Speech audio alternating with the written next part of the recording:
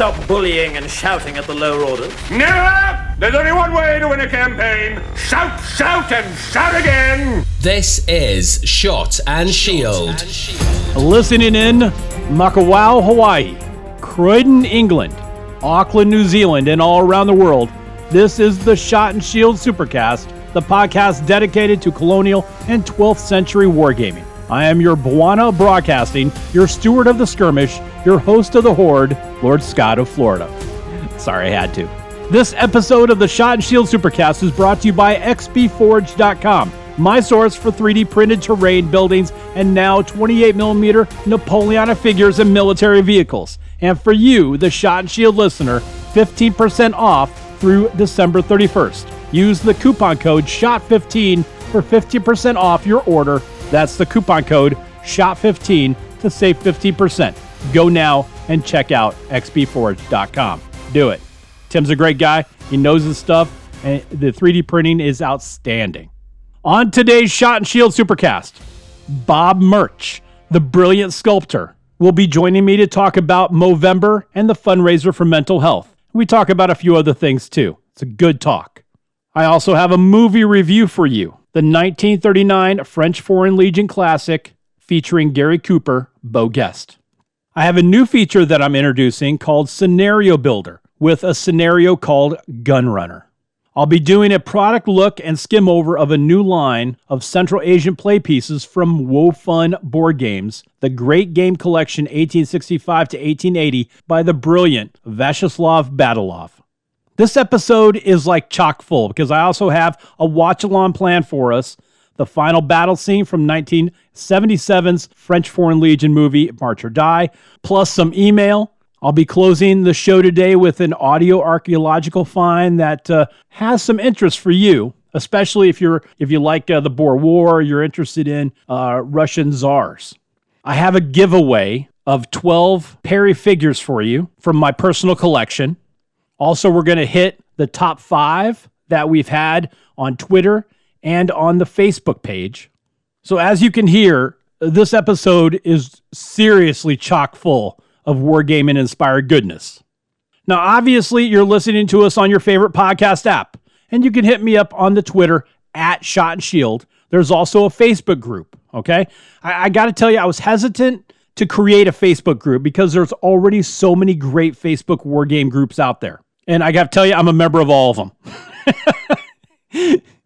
So as long as those admins of those groups don't mind me pimping Shot and Shield, then that's okay. But I have to tell you, I didn't want to take advantage of their groups. So I did create a Facebook group for Shot and Shield. It's called the Shot and Shield Podcast Wargame Group. It's open to all. Please join and post some of your amazing games, paint jobs, your creations. I love this game.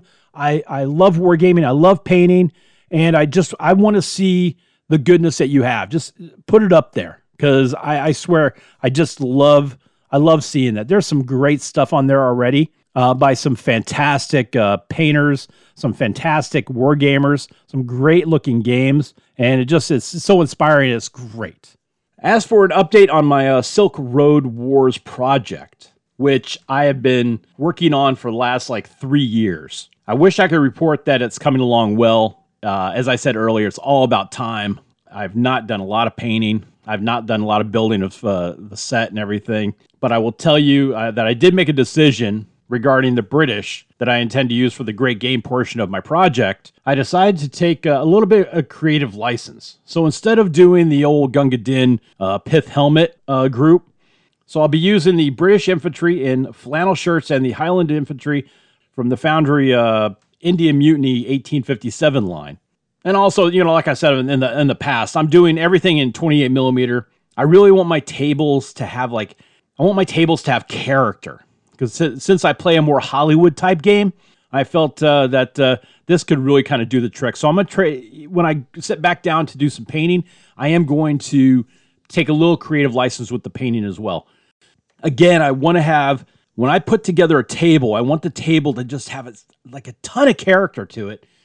Because I think that the more character your table has, I think it adds to the fun of the game. I really do. Because as you know, the character that you're your map has, your board has, your terrain has, the character of your figures. You put that all together, and then you have, a bunch of buddies around the table, or if you're at like Partisan or Gen Con. It just lends to the fun game. I think it's meant to be fun. And if everything's done to the T historically, I think then you end up kind of going a little mental. I think we start taking everything too seriously. This is supposed to be a game where we escape from normal life, right? So like I said, I really like to have my tables to have a lot of character since I play more of a Hollywood type game. And I really felt that, this would do the trick. And I'm playing a wide scope, trying to cover about 50 years of material from 1845 to 1895, focused in Central Asia. So that's sort of where my head is. So before I take a timeout, I do want to pay respect to a buddy of ours, Jeff Coe, one of our wargaming warriors and a friend of the podcast. He sadly passed away in July. Just a great wargamer, great friend of wargaming. And he's like me. He liked the weird theaters. Just a weird theater enthusiast, and he was in the middle of working on a Samarkand table. That sucks that probably will not get finished now, but he will be greatly missed. It's a downer when we lose one of our greats. You know what I'm saying? All right. Coming up next on the Shot and Shield Supercast, we're going to answer some of your emails. We also have a movie review coming up and our interview with Bob Murch. This is Shot and Shield. Good luck against those elephants. So I have a giveaway for you. 12 28mm British Intervention Force 1860 Grenadier Guards from Perry's, which are perfect for the Crimean War. They're already primed, they're already mounted, and ready to paint. Anyone who follows Shot and Shield on Twitter or on the Shot and Shield Facebook group is entered to win. The Shot and Shield Twitter, @Shot and Shield. The Facebook group, the Shot and Shield Podcast Wargaming Group. These are from my personal collection, and Perry's is not affiliated with this giveaway. Absolutely no purchase necessary. You have until November 25th to follow us on Twitter @Shot and Shield or on the Facebook group, the Shot and Shield Podcast Wargaming Group.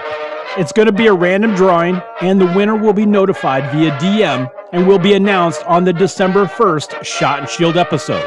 Get on the giveaway now. Remember, 12 28mm British Intervention Force 1860 Grenadier Guards from Perry's, again, which is perfect for the Crimean War.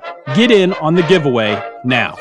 This is Shot and Shield. It's going to hurt you a lot more than it will me, I'm happy to say. A podcast dedicated to colonial and 19th century wargaming. Discipline makes the strength of armies. Shot and Shield.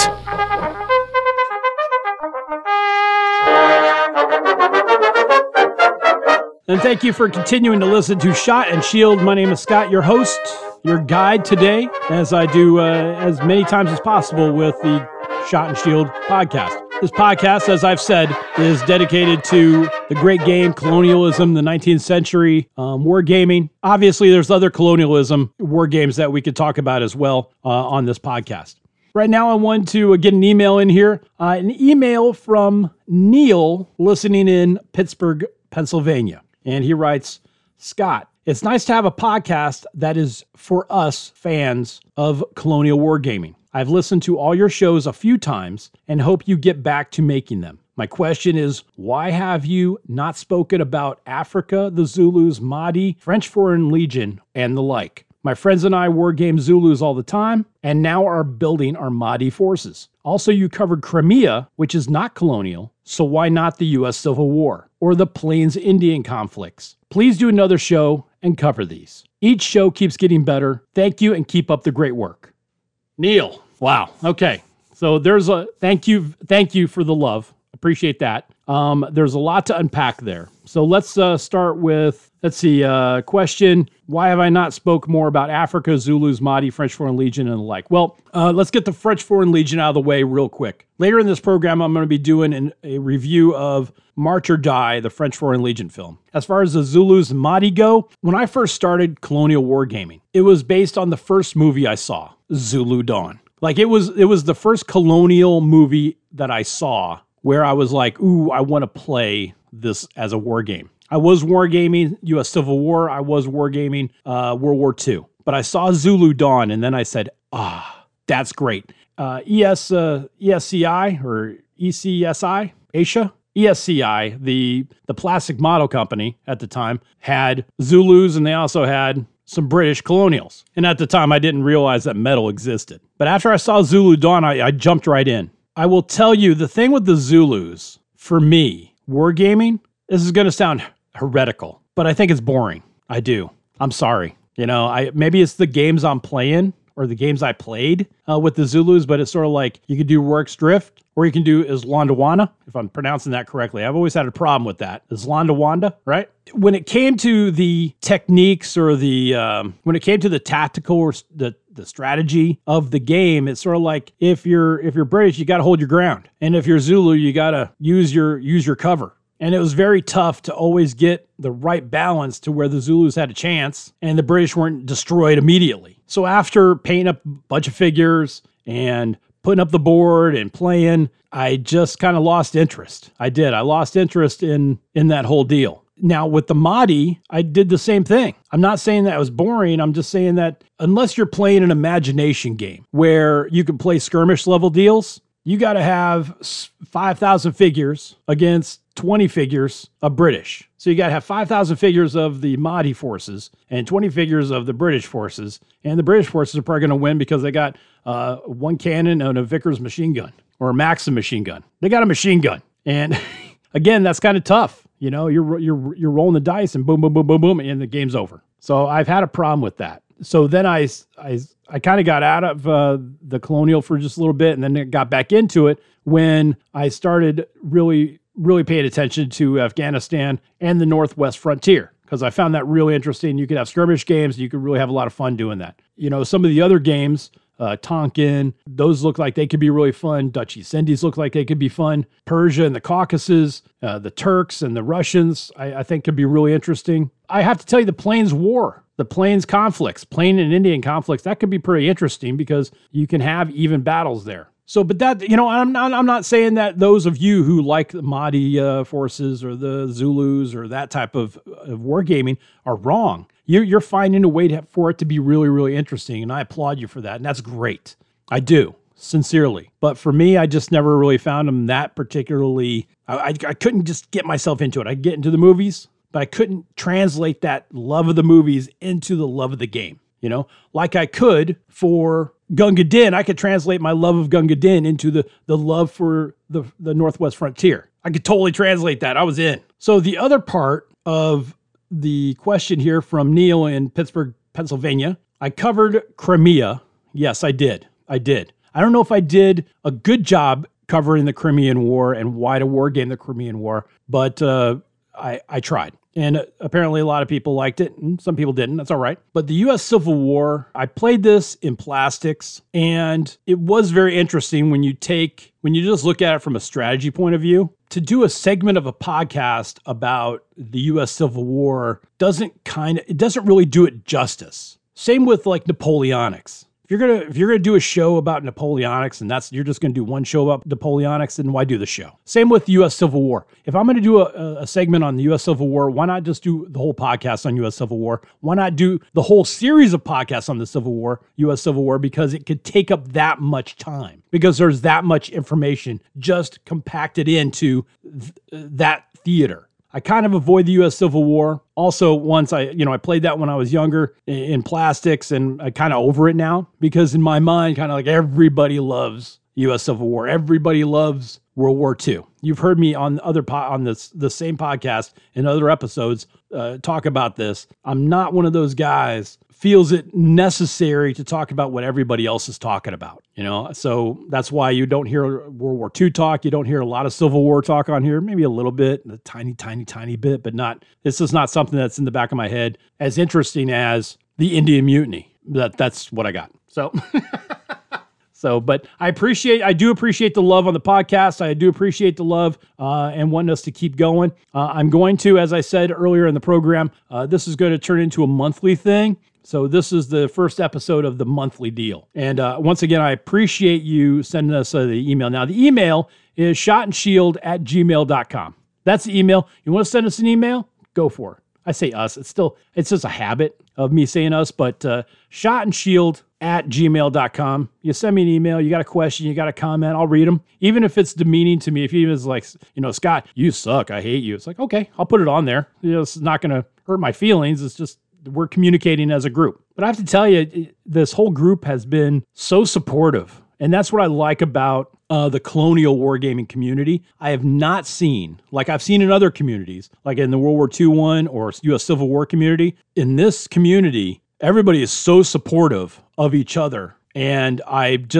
it's awesome, amazing, and encouraging that we can all get along like that. Even though you might have different views on other things, we can all come together on the war game. Anyway, like I said, you can email me at shotandshield@gmail.com. Coming up, more on Shot and Shield. This is Shot and Shield. Well, I'm waiting for an explanation. A podcast dedicated to colonial and 19th century wargaming. Looks bad in the newspapers and upset civilians at their breakfast. This is Shot and Shield. Considering an online pharmacy? Explore BeSafeRx to find useful information and resources to help you purchase medicines safely online. A safe online pharmacy requires a doctor's prescription, has an address in the United States, has a licensed pharmacist, and is licensed by a state pharmacy board. It's best to stay away from online pharmacies that don't meet these criteria. Discover more helpful tips and resources at BeSafeRx. Go to fda.gov/BeSafeRx. This is Shot and Shield. I hear that conditions in your army are appalling. Well, I'm sorry, but those are my conditions, and you'll just have to accept them.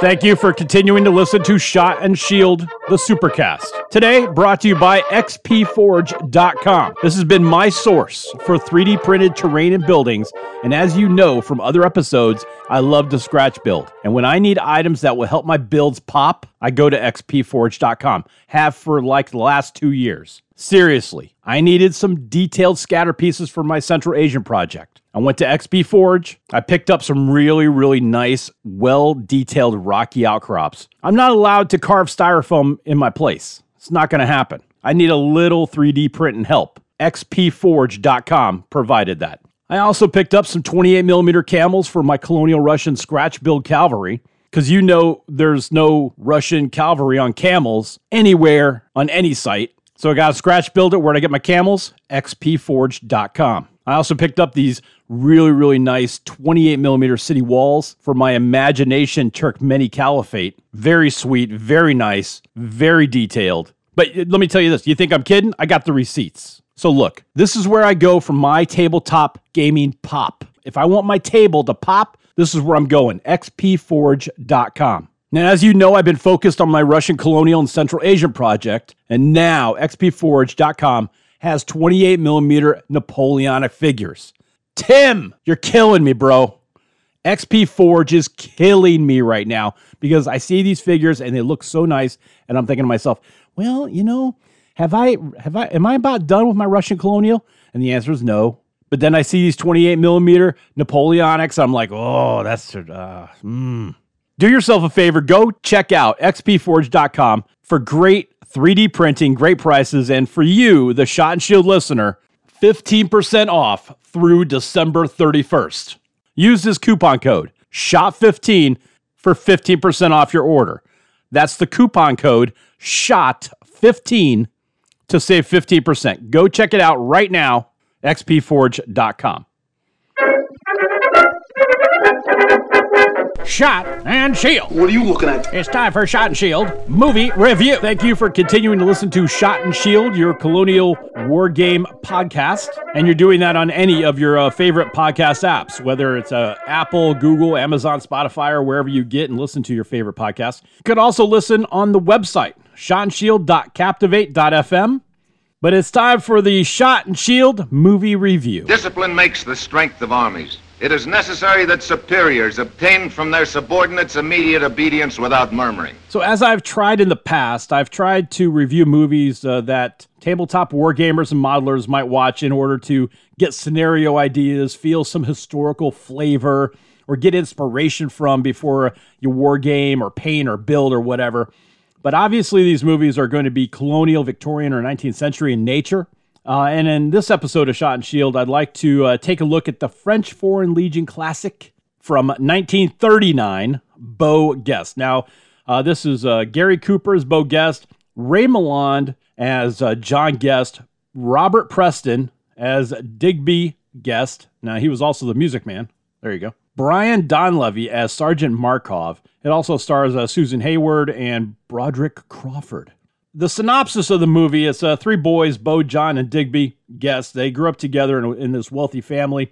As a child, one of them overhears their mother talking about the sale of a jewel that belongs to the family. At that time, it's replaced with a fake, and the household continues on.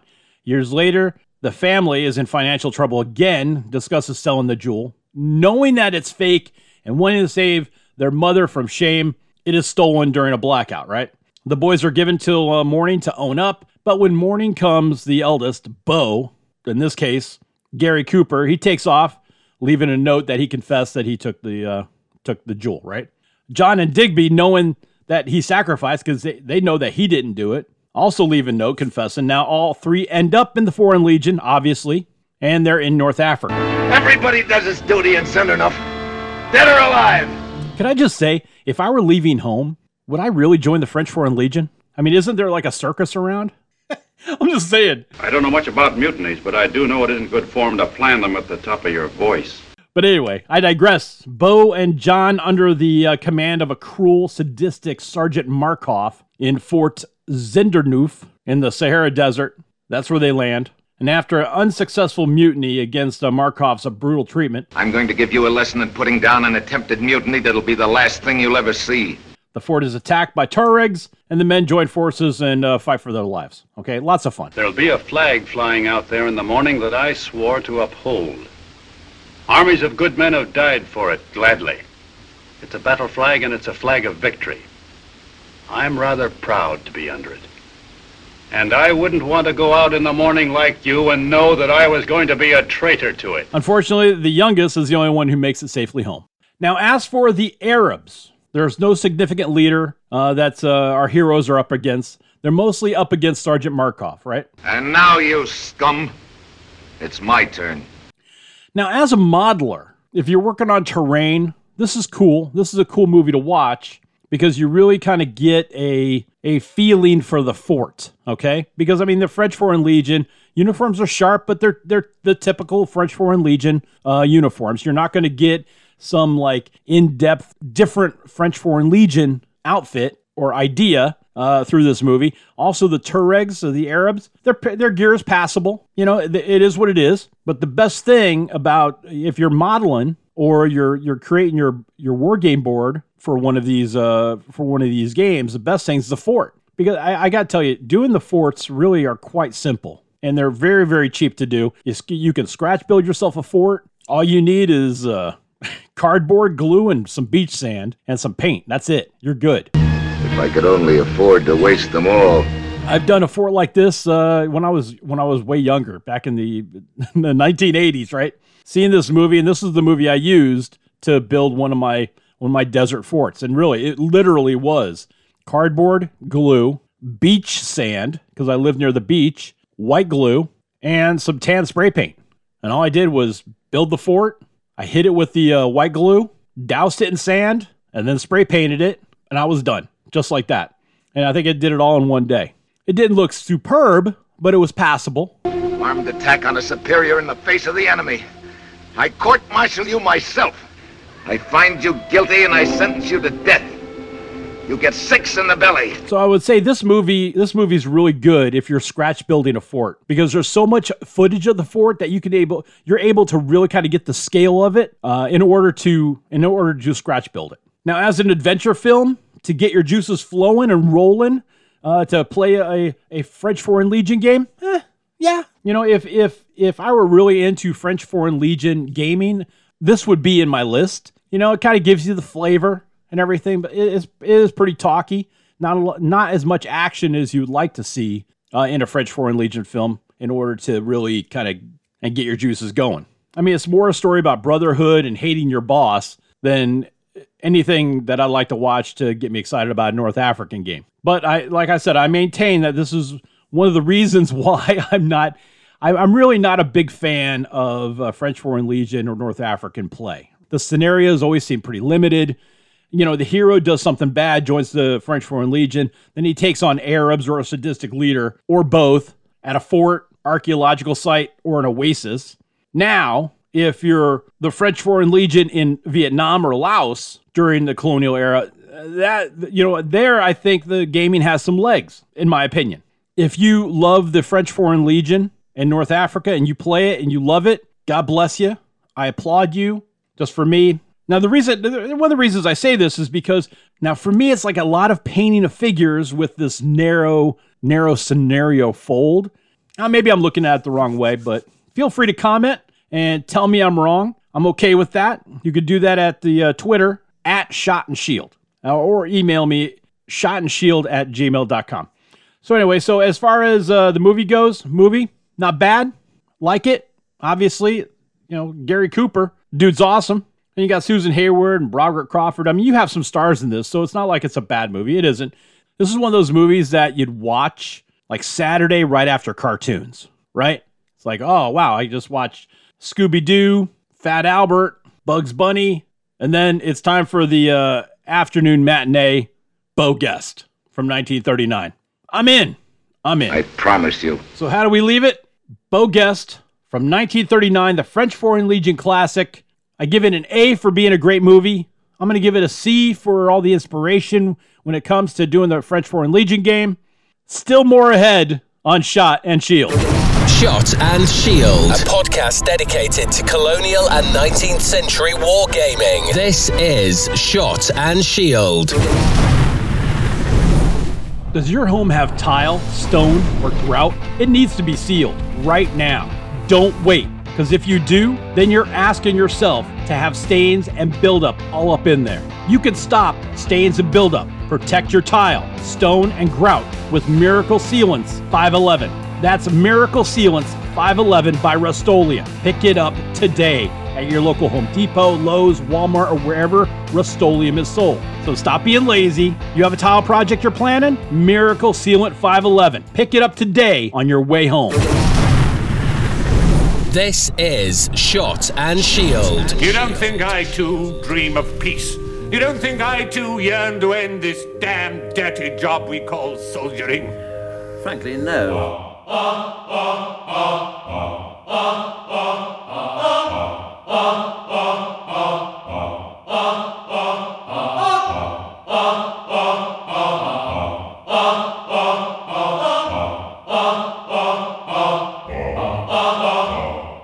We continue with Shot and Shield Supercast. You can contact us via the Twitter @ShotandShield and the email shotandshield@gmail.com. As a tabletop miniature wargamer and painter of miniatures, you will have at one time or another found pulpfigures.com. And when I found it, I felt like a little kid again, just like the first time I got my first G.I. Joe with the Kung Fu grip. I was just...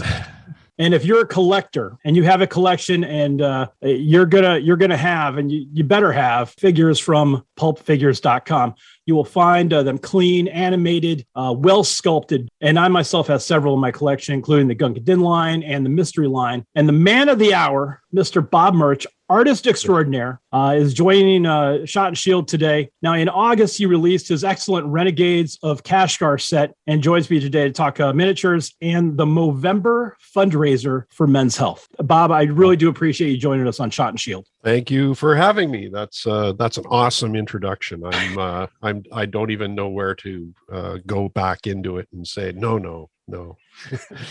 You flatter too much. Good artistry can't be flattered enough. And just for our listeners to know, this isn't something that you are a commercial business. Pulpfigures.com is commercial. Yeah, yeah. And this is you could just push us over the line into that. I'm zone.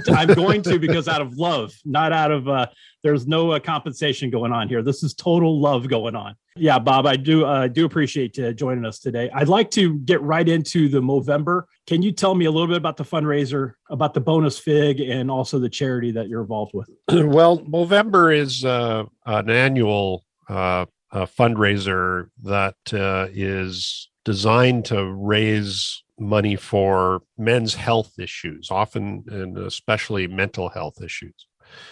So it's a pretty big thing now. I think it's I don't know how worldwide it is, but it's definitely in UK and America and around. So it used to be kind of the first year I did it was basically I grew a mustache for the month of November. Right. That's what it was. You grew a mustache and your friends gave you some money to shave it off at the end of the month. Right. But the notion of doing a special edition figure for the month just struck me as being a way to kind of make a better contribution to Movember. I started that probably about, I think this could be the 8th year. It's been a very successful little tradition now that people look forward to. So, I'm carrying on. I got a new figure coming this year, but I haven't previewed him yet because he's not quite done. But can you give us a hint as sort of like where your head's going and what kind of figure? This year basically I'll let you know who he is. I don't have a name for him yet, but he's basically inspired by the character Colonel Blimp, who was a fictional cartoon character in the war years. He kind of represented the old school officer corps of that era when the young guys were basically coming in, into World War II and kind of thinking, these guys are out to lunch. So he was a character that was in a comic form for many years. And he's basically got a very distinctive big mustache. So I've done him up, not as he's usually portrayed in a towel, right? Because he's in the sauna of the officers club, where he's often pontificating about, this and that, always wrong. But I've put him in his full colonel's uniform for a World War I uniform. Did you think about just put him in the towel? Yeah, well, no, I didn't actually. It's only now that I'm talking about it that I'm thinking, hey, wait a minute, I should have done that. I was thinking if you're war game and your tabletop and and you put your figures on there and there's Colonel Blimp in the towel. In the towel, yeah. Well, he's also if you ever see the cartoons, he's very light on his feet. He's a big fellow. Right. He's often dancing around, snapping his towel at the other chaps in the sauna. But I thought just with his very distinctive walrus type mustache, he made a natural for Movember this year. So that's what we'll be doing. Now, do you have a specific charity that the funds go to regarding men's health, or is it it just goes into the Movember general fundraiser. There's gotcha. I don't know quite where it would be directed afterwards, but they do. I'd have specified that I'm kind of raising money for mental health issues, so I would assume it goes in that direction. Now, talking about the figure of Colonel Blimp. Now, this brings to mind some of the other lines that you have. As I stated when we first opened the segment, everything that you have is extremely animated. And by animated, I mean you could have figures or sculpts that are very almost like stiff. Everybody's in the marching form. Yeah. You have a lot of action to your figures. They always look they're up to something. They're doing something. They're getting ready to like pounce. Or the figures all seem to be inspired either by 30s golden age movie serials or radio shows. Is that generally speaking pop culture of that era? Okay. So and books and that whole period, but often drawn very directly from that era's mentality as well. So with a little bit of tongue in cheek, of course. I don't think you can avoid that now. as we were talking just before we jumped on the air here, you were roughly around the same age. So we're more of like children of the late 70s, 80s. Yep. So where would you, how did you get inspired by that golden age or be exposed to that? Actually, I was a very late child for my parents. So my parents were 42 when I was born. Mm-hmm. So my father was a veteran of World War II, and both my mother and father had grown up in the Depression. Our house still had, actually, when my father got out of the Air Force in 1972, 73, somewhere in there, we returned to Southern Ontario from his posting in Ottawa, his last posting. And we moved into my grandmother's house, which was still painted in the colors it had been painted in the 1930s. Right. I really felt as though I left the 1960s and 70s, the early 70s, I guess, as a child, and was transported back to the 1930s. Mm-hmm. We still had a piano in the parlor, and the walls were painted a sort of a salmon color that was common back then. And it was my grandmother's house that my parents set about renovating. Mm-hmm. But it was the house that my father was born in, literally born in. My mother was from the next town over, so her family was kind of all part of that era in that region as well. There were books in the attic that were from then. There were, it was all very much still in living memory, that period, the Depression and the war years and the post-war years. So, my brother was 13 years older than me, is 13 years older than me. So when I got his hand-me-downs, I got things like, a Hopalong Cassidy bedspread. Right. And stuff like that. So my pop culture, while informed by, the modern into the 70s and 80s, there was a lot of very strong memories, even if they weren't mine, of the previous eras. So while young Bob is searching through the attic, there's a book comes out. What's that book? What's the book? What's that book that says this is amazing? It was Tarzan. Tarzan. It was the hardcover Tarzan that was sitting up there on those bookshelves alongside the Hardy Boys and all those other things. Okay. And that was Tarzan probably when I was in maybe grade 6. And after I hit Tarzan, there was no turning back. I basically started, I found all the Tarzans I could in the school library, and there were some good ones in there that, Tarzan at the Earth's Core and Son of Tarzan and all those, later books. But Earth's Core really was a revelation too, because that's when we started getting seriously pulpy, right? With, airships and traveling to, the center of the earth with dinosaurs and all kinds of other strange creatures.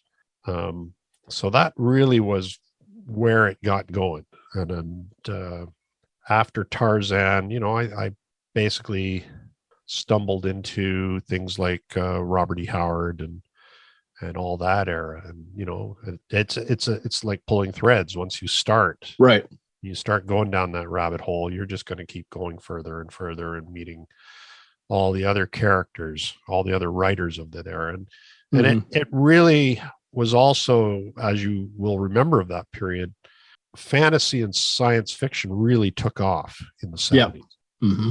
And the publishers, in an effort to kind of keep up with the demand, went back and dug out stuff from the pulps. So you got the Doc Savage reprints that were extremely popular in that era. And they were all reprints of the original magazine, pulp magazine novels of the 30s and 40s. You had, Conan, a kind of a rebirth of Conan. Right. I remember that period. H.P. Lovecraft started coming on again. Like he'd almost been forgotten at, in an earlier period. And so people started rediscovering all that kind of subject matter. So I kind of was steeped in all that. That was the stuff I loved reading. And of course, in the movies, they were still showing plenty of old movies on TV in those days too. So, anytime you saw a Humphrey Bogart movie come on TV or a Tarzan movie or right. Even Laurel and Hardy, Mm-hmm. you know, we discovered how good those films were. And, you know, it helped to live in an era when there wasn't a huge amount of choice. So if you're home on Friday night and all there was on was Laurel and Hardy, that's what you watched. Right, right. And you know, learned to love it. That is such a that's actually very intuitive, because at the time you had the ABC, or at least here in America, we had ABC, NBC, and CBS. Okay, so you have that. Yeah, we had that too. All right, so you have PBS, or in our case, the public channel. In your case, was CBC. Would that be correct? Yep. Okay, so and then whatever independent channel your city had. When I was growing up, I grew up in Miami, and we had Channel 33. It was the only independent there. After cartoons on a Saturday, and they showed the 1 hour of Florida Championship Wrestling, you know, with Dusty Rhodes. Yeah. at 12:30, Big Wilson would come in, and he'd host afternoon matinee of movies, and it would be in this case, it would be Gunga Din, and then there would be a Flash Gordon serial. Yeah. And then there would be another movie, maybe something like the Sea Wolf or Sea Launch or something like that, and then another serial, and then maybe a comedy like Topper or something like that, and then you're on, and that's it. You're into the afternoon, and there you go. Yeah, we had on TV Ontario, it was called. It still is a public station, but it's quite a bit different than it used to be. There was a Saturday night at the movies show that they always basically hosted by a fellow named Elwy Yost, whose son is now a major producer in Hollywood, writer producer. I'm trying to remember his full name, but Graham Yost, I believe, is his full name. So he's still active in the movie world. But Elwy, his father, used his show on Saturday nights to introduce people to classic cinema. And it could be anything from, you know, goofy stuff to serious, you know, artistic stuff. Right. But it was all in context. And then he would interview some of the makers in between the two features. And so you got interviews with kind of all the great stars. And he was a great interviewer as well. Inside one of my movie cabinets in the house here, I've got a newspaper article about old Elwy still pinned up, because he was such a influence in that era. And I just, you know, I was introduced to the films of Alec Guinness, you know, and post Star Wars, I was like, okay, well, what else has Alec Guinness done? You look at Bridge Over the River Kwai, and then you discover all the old Ealing comedies, and you know, and you just realize how much of a world there is back there, and how good a lot of it is, and even the bad stuff can be good in a way to some of us. Absolutely. You know, the Buck Rogers serials and all that kind of stuff. I mean, you know, if you were on a rainy Sunday afternoon at the cottage and something like that, you managed to get tuned in on the black and white TV, and that you'd scored. You're right about that. I like to take a quick turn here. I've noticed in some of your art a definite like radio, like old time radio play. Oh yeah, for sure. You know, now do you have favorites in the vintage radio? Well, I'll tell you, I had a huge period where I was really immersed in vintage radio. It was actually after kind of when I got Pulp Figures going, and the internet was giving us access to all that catalog. Before that, I mean, I think in the Toronto area, before that, there was one Sunday night, late Sunday night show that I think on Chum FM that would rebroadcast a radio play of some sort. But I kind of got to explore a whole lot of that old time radio in the 2000s once we could get it again. And you know, there's a lot of great discoveries there. I think one of my favorites is a show called Voyage of the Scarlet Queen. Right. They're going around the Pacific. Yeah. Right? Post-war. It's just after the war, and Captain Carney and his first mate Gallagher are on a small ketch. It's called the Scarlet Queen, and they're basically traveling the South Pacific with an overarching story of I believe they're basically trying to recover a lost treasure of some description. And they've been financed by a rich Asian. I don't think he's a collector. I think he's more of He's trying to return sort of a sacred relic to where it belongs. Right. But and they meet an assortment of incredible villains as they're doing this, just all kinds of really neat characters. I can imagine all of a sudden now you're getting flooded with this. And it's like, I got an idea for here, and I got an idea for this, and I got an idea for, I get some masked guys, I get some cultists. Yep. Well, they would meet, one of the villains was kind of an Asian version of Jasper Gutman, who had this bunch of henchmen, and one of them was a cowboy, an American cowboy. And they were all, the villains were just wonderful. The stories are just pure pulp too. Right.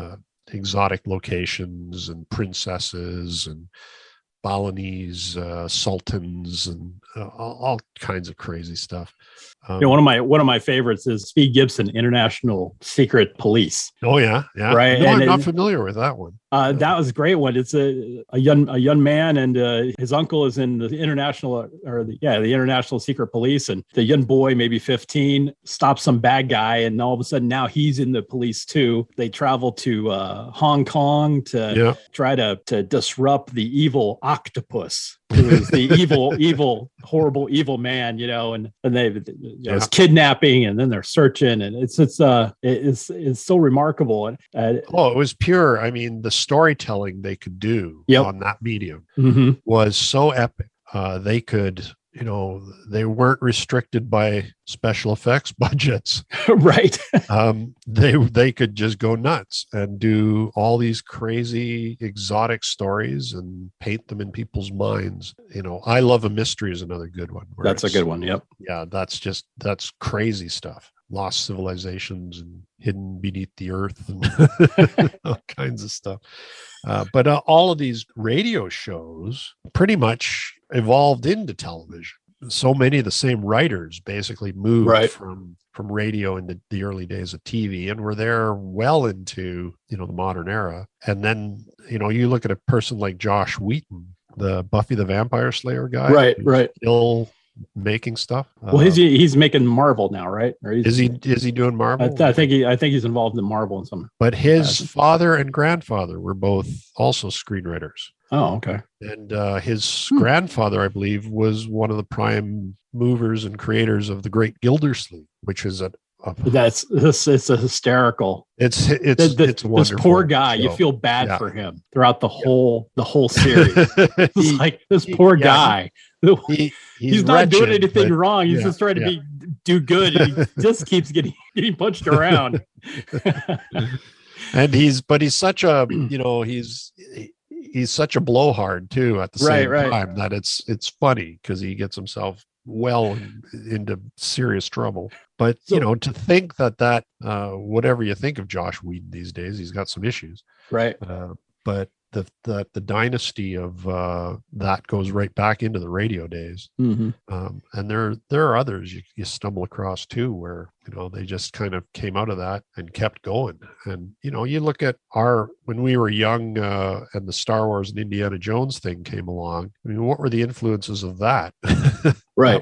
That was pure pulp, and unabashedly so. And it caught on like wildfire. I remember that time frame, early 80s. So you had now obviously you had the Star Wars coming in there, but Flash Gordon, right, which not just pulp but just over the top camp, right. And then you had Indiana Jones. Trying to think of some of the other ones that were of that time period. They often tried to revive some stuff, right, with moderate success. They tried some modern takes on Tarzan, the Bo Derek one. Kind of strange. They also revived sort of the hard-boiled detective thing with, Chinatown, Polanski's Chinatown. Right. And there were lots of examples of kind of that finding its way into the modern era, film noir and all that. And it still carries on to this day as well. There's lots of people who still kind of use that as a primary source of inspiration. So, right. the usual suspects. So what's inspiring Bob Murch right now outside of Colonel Blimp? What's on your workbench? What's inspiring you now in your next series? I'm trying to wrap up a historical project, the 1066 Norman Saxon thing, but getting back into pulp, I've got a few directions I really want to explore. I need to do more, especially at this Halloween time. I want to add more to the mystery and horror. I'm sorry, I got a dog barking, and I'm trying to see. That's all right. Well, the mystery and horror one, the mystery and horror range is going to be kind of a lot of fun for me, because that's also one of my loves, is that genre. Can I tell you, when I had checked out your site one day, and all of a sudden I saw that mystery and horror little piece show up in your catalog, and I went, I wonder what that is. I opened it up, and there's my boys. It's like Sherlock Holmes, Charlie Chan, Miss Marple, Poirot, and I'm like, yeah. I think I instantaneously said, I got to get it. And my wife is like, what are you doing? I'm like, I got to get these. Well, you can't use it. Yeah, I can. I'm doing it. It's like, okay, well, I love you, Scott. Okay, you do what you need. Yeah, I got to do there's basically two directions going on in that range, and one of them, of course, being the mystery section, and I need to do quite a few of the other characters. Charlie Chan's number one son, and there's a lot of room there to go. So, absolutely. I definitely want to hit some of the characters like Columbo. And, oh my God, I can imagine a Columbo figure. Yeah, I mean, it's a bit anachronistic, but the way he dresses, it's going to fit perfectly well. Sure. Now, do you take so you pretty much have that kind of on your back burner, kind of seething, kind of like I have to get this done. I want to get to this. You ever feel rushed because you have so many ideas? Yeah, too many ideas. And also what I think one of the big problems I have is I feel I need to lay proper groundwork to do an idea. You can't just have the pack of officers, Right. You got to have some of the infantry guys or whatever. I mean, they're the equivalent thereof. I'm always trying to do things in some sort of, to me at least, logical order. So, but you get a little tangled up eventually, where you've just got so many things kind of needing doing, and not enough time to get to it all. And that's my big crunch. The list of things to do is quite huge, and I really want to get back at some of my other ranges too. The Gangland Justice range needs a lot of. I've got page and a half of ideas for that range. It'd be nice to just have an extra 10 years, but ain't that the truth, brother? yeah. So the too many ideas, and I never understand, the need to kind of, if you want to do something that is unique, you often have to lay down some groundwork of doing other things that perhaps have already been done a bit. So I don't quite know how to reconcile that, because again, it's a logic thing. If you're going to do, say, you want to do steampunk kind of science fiction colonials, you also kind of need to do kind of basic colonials to lay down the groundwork for that, which is, I guess, what I'm trying to say. It's a bit of a time issue, as always. So real quick, just to remind everybody, we're speaking with Bob Murch of pulpfigures.com. Pulpfigures.com. Excellent artist, excellent sculptor. We've talked a little bit about Movember, about inspiration and stuff like that. The one thing, Bob, I do want to ask about, because this particular Shot and Shield episode is actually, we have a little bit of a theme going. It doesn't take over the whole program. We do have a theme. I got an email from a gentleman who kind of took me to task because I never took enough time to really talk Africa, especially Foreign Legion. So French Foreign Legion has been sort of a theme throughout this particular podcast, and your line, the Far-Flung French line. I want to make sure to touch on that as part of our theme today. When you were putting together that, where was your inspiration with your Far-Flung French? It's a pulp Foreign Legion. So it's more based on fictional sources than specifically historical sources.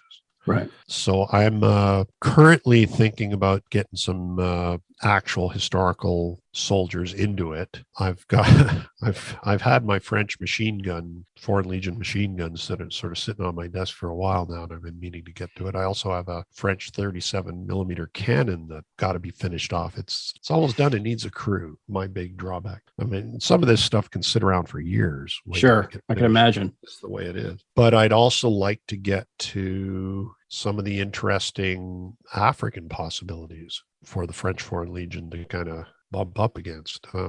I don't really want to get heavy into a historical riff war type situation. Sure. I kind of want it to be a little more exotic than that. So I'm thinking about some of those possibilities. The French are, often overlooked in that era, in the colonial era. I mean, other than the Foreign Legion, but there's a lot of, African troops that were organized by the French. And, right. Some interesting scenario possibilities.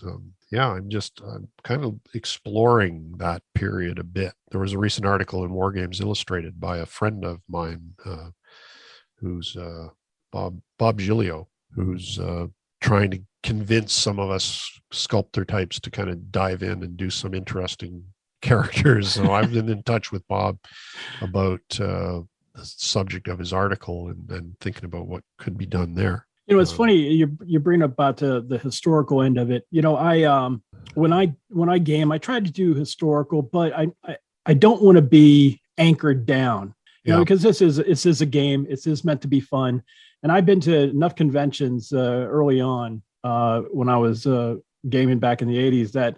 If it wasn't strictly exactly historical, you get people very, very, they get aggressive, it's like, it's okay. People can feel very strongly about right. It's okay. It's just a game there, brother, but the imagination games, the imagination type gaming that seems to have been more embraced.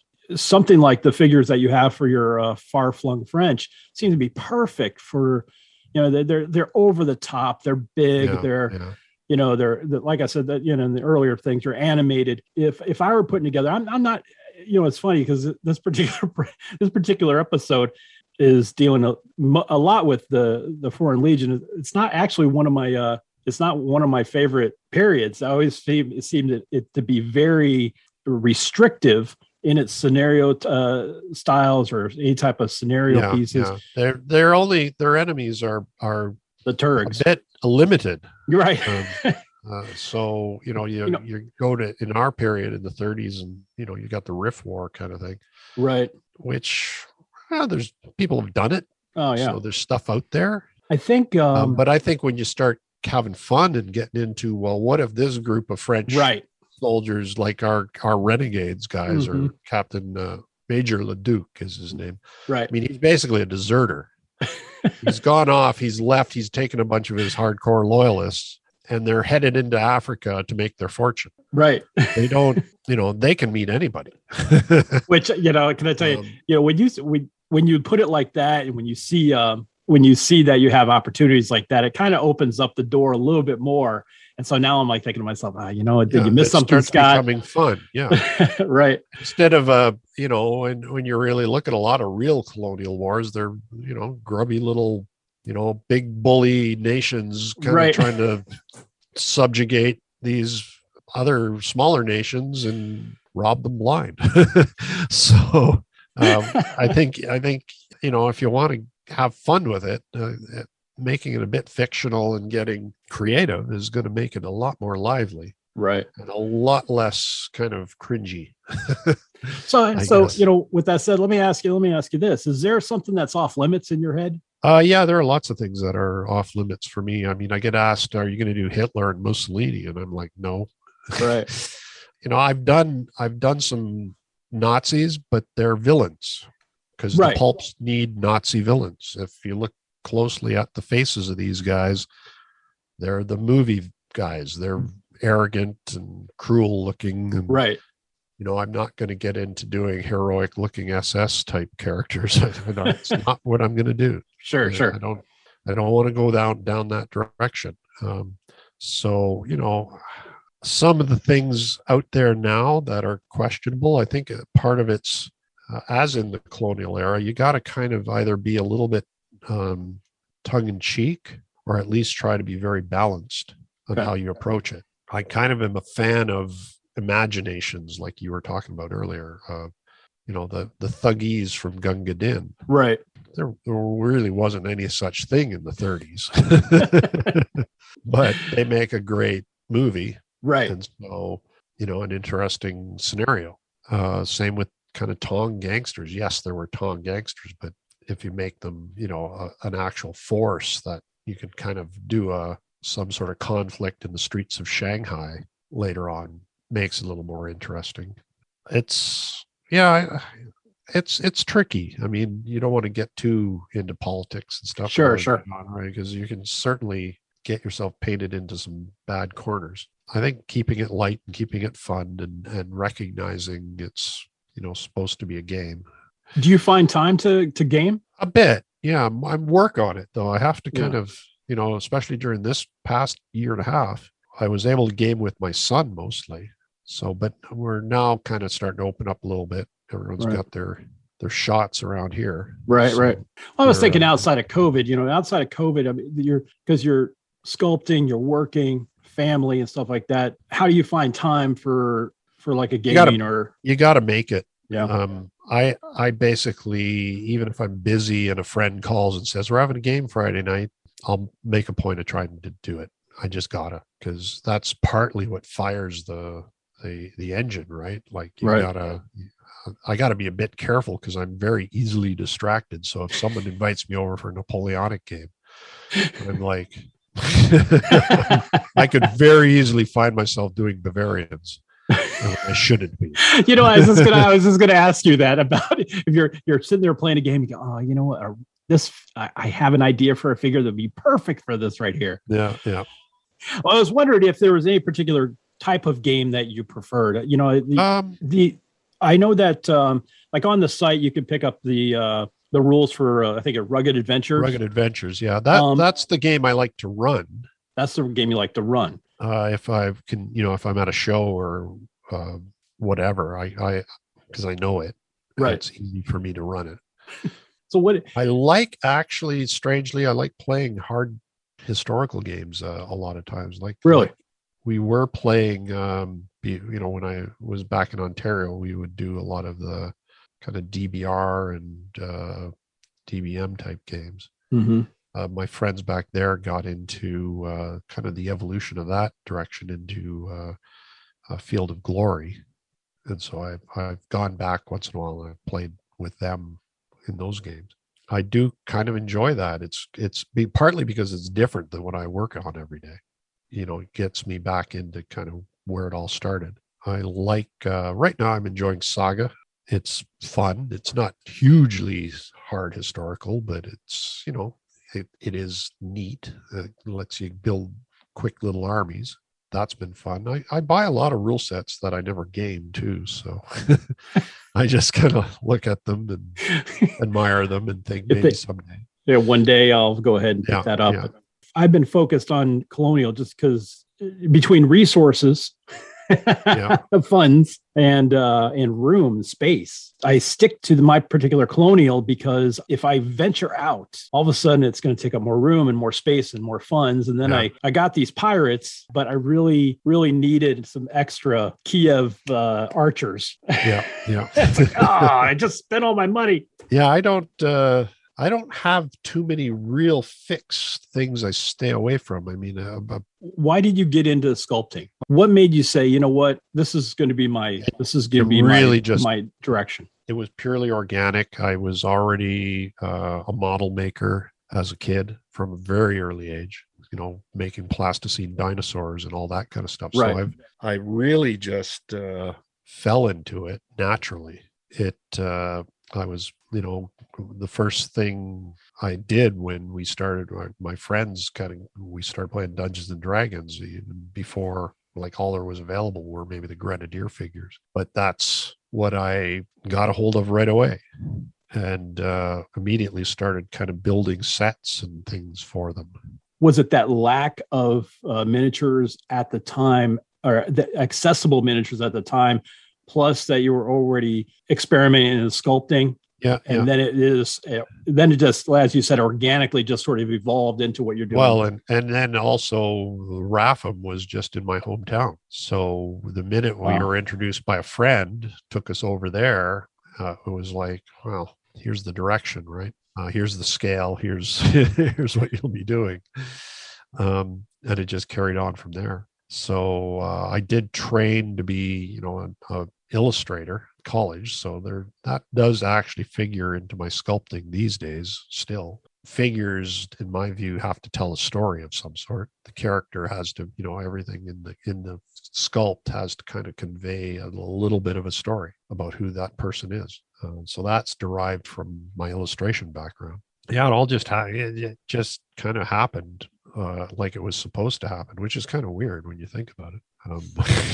It's just the Matrix, and that's the way the Matrix works. So I don't know. Well, Bob, I really appreciate you coming on today. This has been a wonderful talk, wonderful chat. I am going to be tapping you in the future for more conversations. I guarantee you on that. I'm putting you on the spot right now. Okay. No, I don't mind. I mean, you know what? When you live in a town in the mountains, it's good to talk to other gamers. You know what? I got one more for you, just because I was thinking about this. Every industry has sort of a tight-knit guild of folks. When I was in radio, there was maybe 8 or 9 of us that we all shared ideas on promotions or music that we really loved, or music that we thought was going to do really good on the radio station, or this DJ's doing this, or that DJ's doing that, and in other businesses, it's the same way. So in your industry, your current industry, is this a tight knit group of sculptors, or I think so. I'll caveat that to say, is there any other sculptors that you look at and you go, wow? Oh yeah, for sure. Mind blown. For sure. Yeah, I mean, if you aren't still learning from your comrades. I don't know what you really would be doing. Some artists, some of the sculptors are just astounding in what they can do. I'm learning from a lot of them what they're up to. And I'm also kind of wondering about whether I go digital in the next little while to some degree. So you mean with the 3D printing and 3D stuff like printing and digital sculpting? A lot of my friends, fellow sculptors, have gone into doing it all digital these days. I don't know if I'll really commit to that totally, because I like sitting at my messy table and making things with my hands. You never know, if the eyesight goes or I start to get a shake or something, then I'll do what I have to do. But it is a tight-knit community, I think. I think we do kind of learn from each other, and I'd like to think we sort of help support each other too, because I think the more kind of small mid-level companies that produce stuff, it helps build the marketplace and expands it for everybody, makes it more interesting than if there was just one big corporate entity calling all the shots. So I think it's not necessarily a competitive thing. It's there's probably a little bit of competition, and I gotta step up my game because look at what this guy just did. I see. Okay.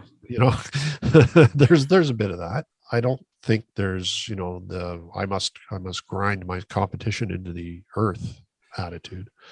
I think that's more where I was going. yeah.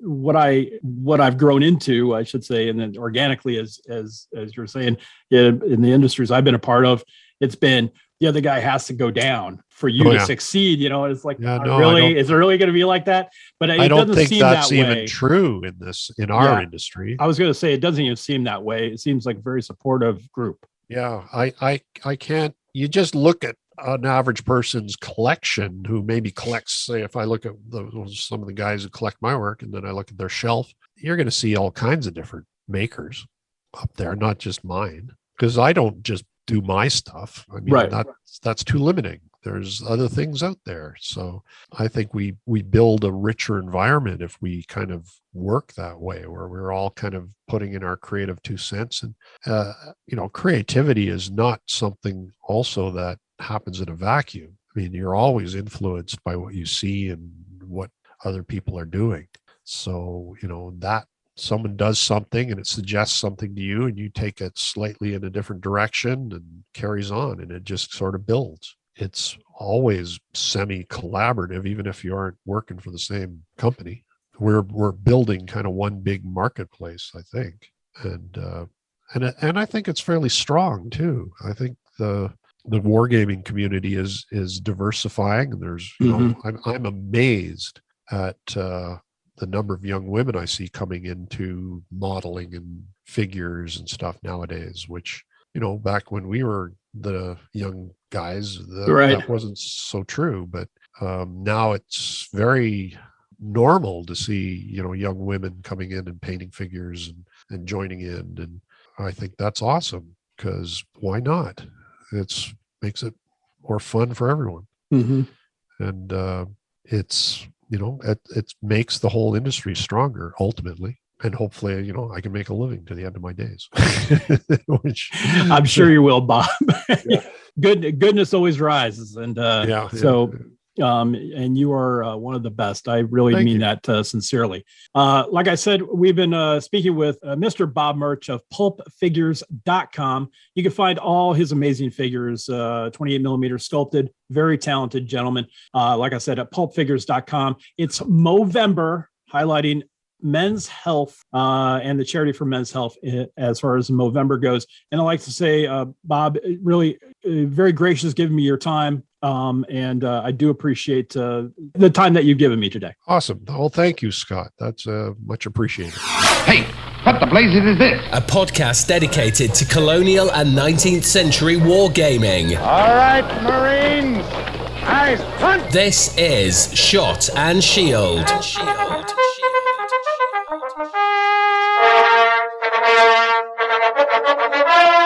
So I have a giveaway for you.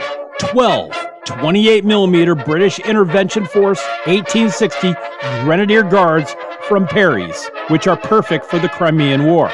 They're already primed, they're already mounted, and ready to paint. Anyone who follows Shot and Shield on Twitter or on the Shot and Shield Facebook group is entered to win. The Shot and Shield Twitter, at Shot and Shield. The Facebook group, the Shot and Shield Podcast Wargaming Group. These are from my personal collection, and Perry's is not affiliated with this giveaway. Absolutely no purchase necessary.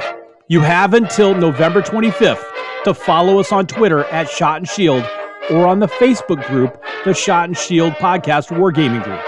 It's going to be a random drawing, and the winner will be notified via DM and will be announced on the December 1st Shot and Shield episode. Get on the giveaway now. Remember, 12 28mm British Intervention Force 1860 Grenadier Guards from Perry's, again, which is perfect for the Crimean War. Get in on the giveaway now. This is Shot and Shield. Oh, damn.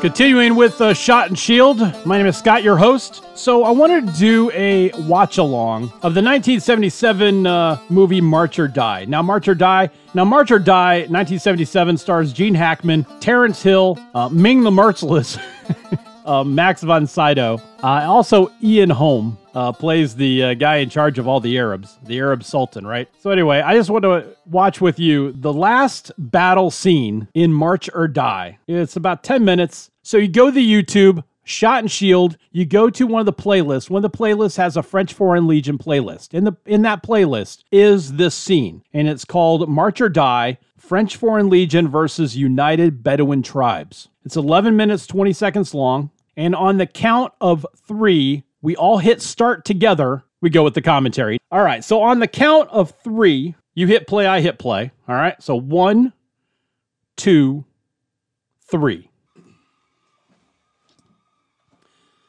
All right, so right now, the Bedouins are just surrounding the French Foreign Legion, who are they're sitting there they're all loaded up, ready for bear at an archaeological dig. All right, Max von Sydow He is like the head archaeologist. And now it's all quiet. Everybody's kind of hanging out. There's the guy who used to be Jaws in the 007 movies.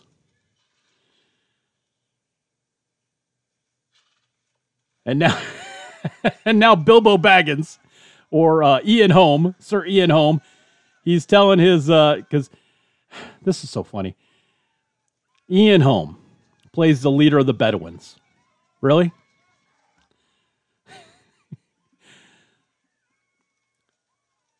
Hey, if you're continuing to watch, it's just interesting to see every Foreign Legion guy is kind of like, look, Gene Hackman, are you gonna throw down here? Are you gonna tell us that it's okay to start, unpacking our stuff because we want to like live?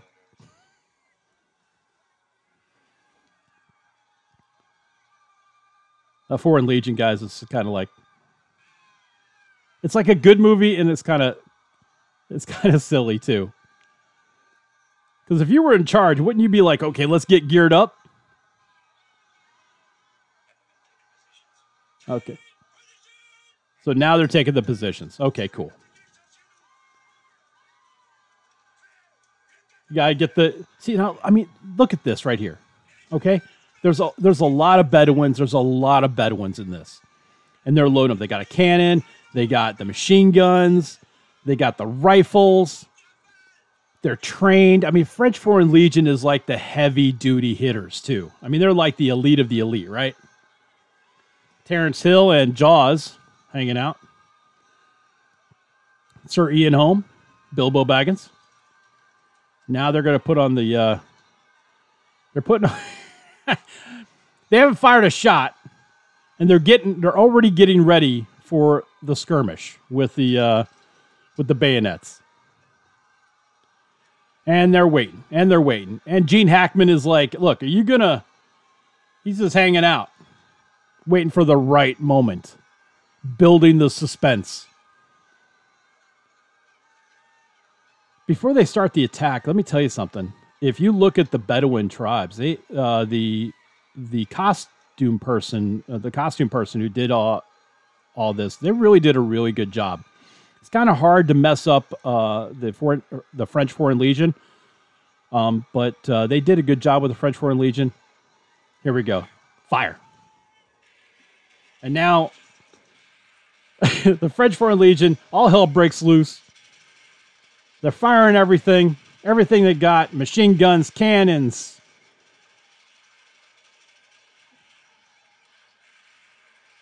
Everything's going on. Here we go. Yeah, laying waste, right?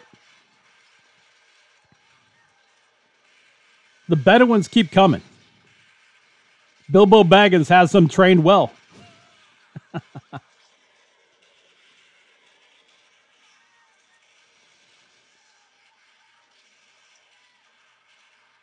But whoever did the costumes did a really good job, especially for the Bedouins. I like that the Bedouins aren't just on horses, but they're on camels too. That's a good mix. Usually you'll have some productions will go ahead and just have either one or the other. They won't have a mix like that. So that's kind of a nice touch. Now here comes the foot soldiers, the foot tribesmen over the hill. And Gene Hackman sees it, and he's thinking, maybe I should pull a Hoosiers right now.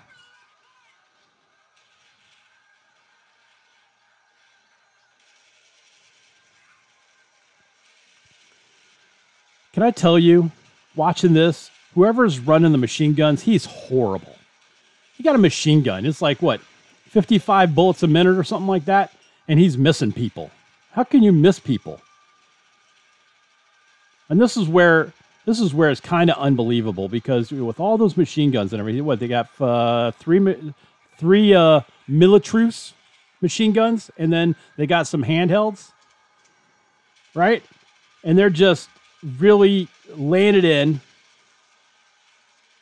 I don't understand why this is even a battle now, because that machine guns, they're taking a toll.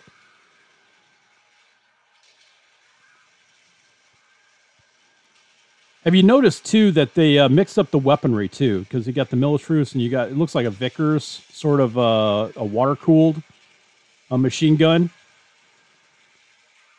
So it's kind of interesting to see that whoever did the production on this really did mix up what they were using. So that's kind of a nice touch also.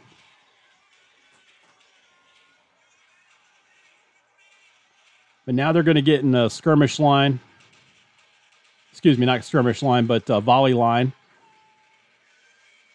But they're not in true volley line. They were in a better position. This is what I don't understand. They were in a better position by hanging out under cover. Terrence Hill grabbing the machine gun, until he's out of ammo.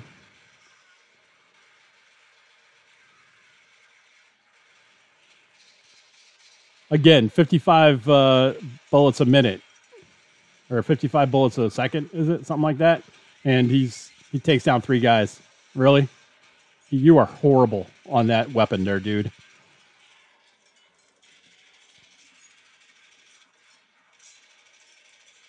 So now the Bedouins they've infiltrated the camp.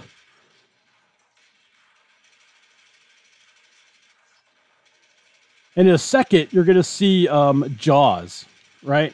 The guy from 007, the bad guy from 007. He's going to get attacked by 9 guys. Oh, one of the archaeologists just bit the dust. Not Max von Sydow, though. Ming the Merciless, he's all right.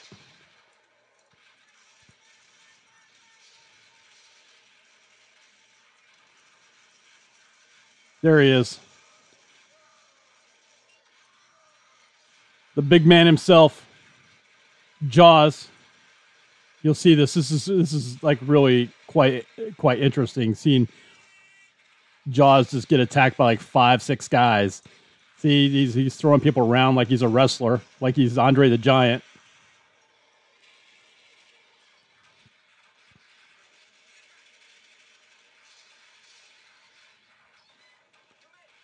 And now Bilbo Baggins, he's like, all right, I need 4 of you to go across the screen here. 4 of you to go across the desert. Get yourself set up.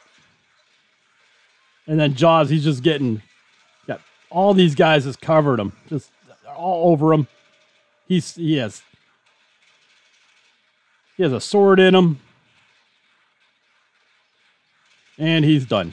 So Jaws is done. No more going after Arabs. No more going after the Bedouins. No more going after 007. Terrence Hill just saved by Max von Sydow. He's saved by Ming the Merciless. What's up with that?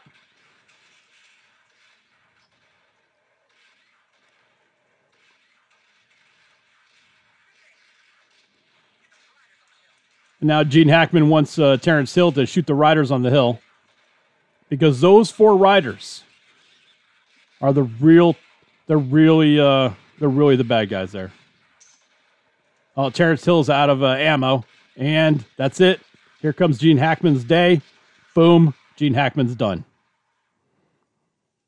And that's it. It was almost like they went right after Gene Hackman. And now it's over. So it's done. It's like, so that all that, Bilbo Baggins had to go after Gene Hackman.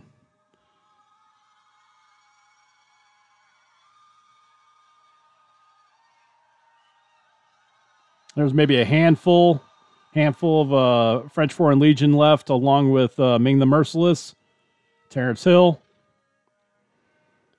And Bilbo Baggins is like, all right, our job is done here. They're off. They're walking off. And all of these French Foreign Legion guys are like, I don't know what just happened. It's amazing. It's actually, as a battle scene, it's a very, very good battle scene. And the like I said, I can't praise the production guy enough because he mixed the weaponry great. I like the fact that some of the Bedouins were on camels, some of them were on horses, and it wasn't like one or the other. So that was really, really good. The archaeological site, it is what it is.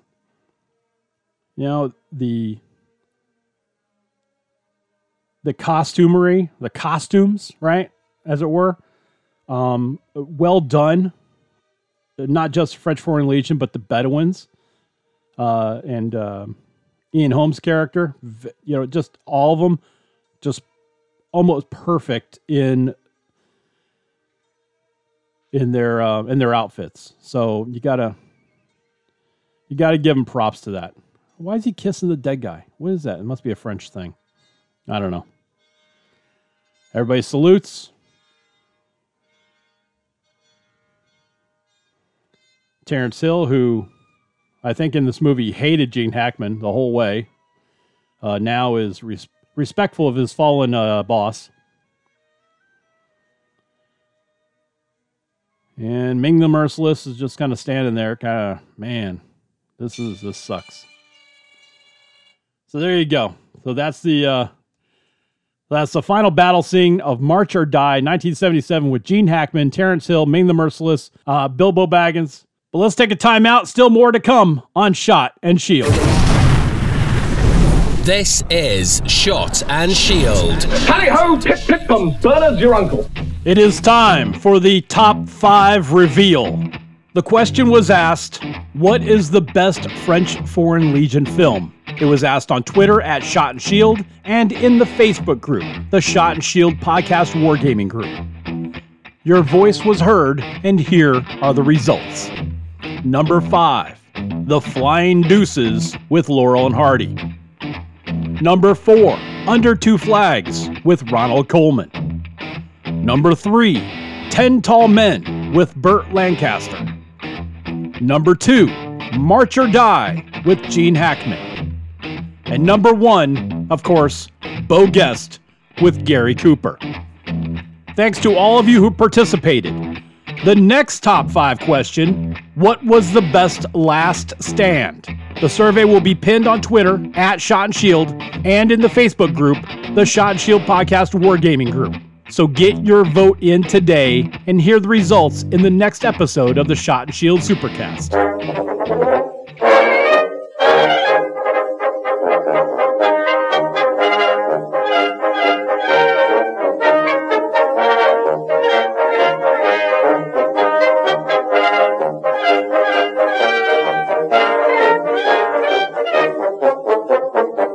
Thank you for continuing to listen to Shot and Shield, the Supercast. Today, brought to you by XPForge.com. This has been my source for 3D printed terrain and buildings, and as you know from other episodes, I love to scratch build. And when I need items that will help my builds pop, I go to XPForge.com. Have for like the last 2 years. Seriously, I needed some detailed scatter pieces for my Central Asian project. I went to XP Forge. I picked up some really, really nice, well-detailed rocky outcrops. I'm not allowed to carve styrofoam in my place. It's not going to happen. I need a little 3D print and help. XPForge.com provided that.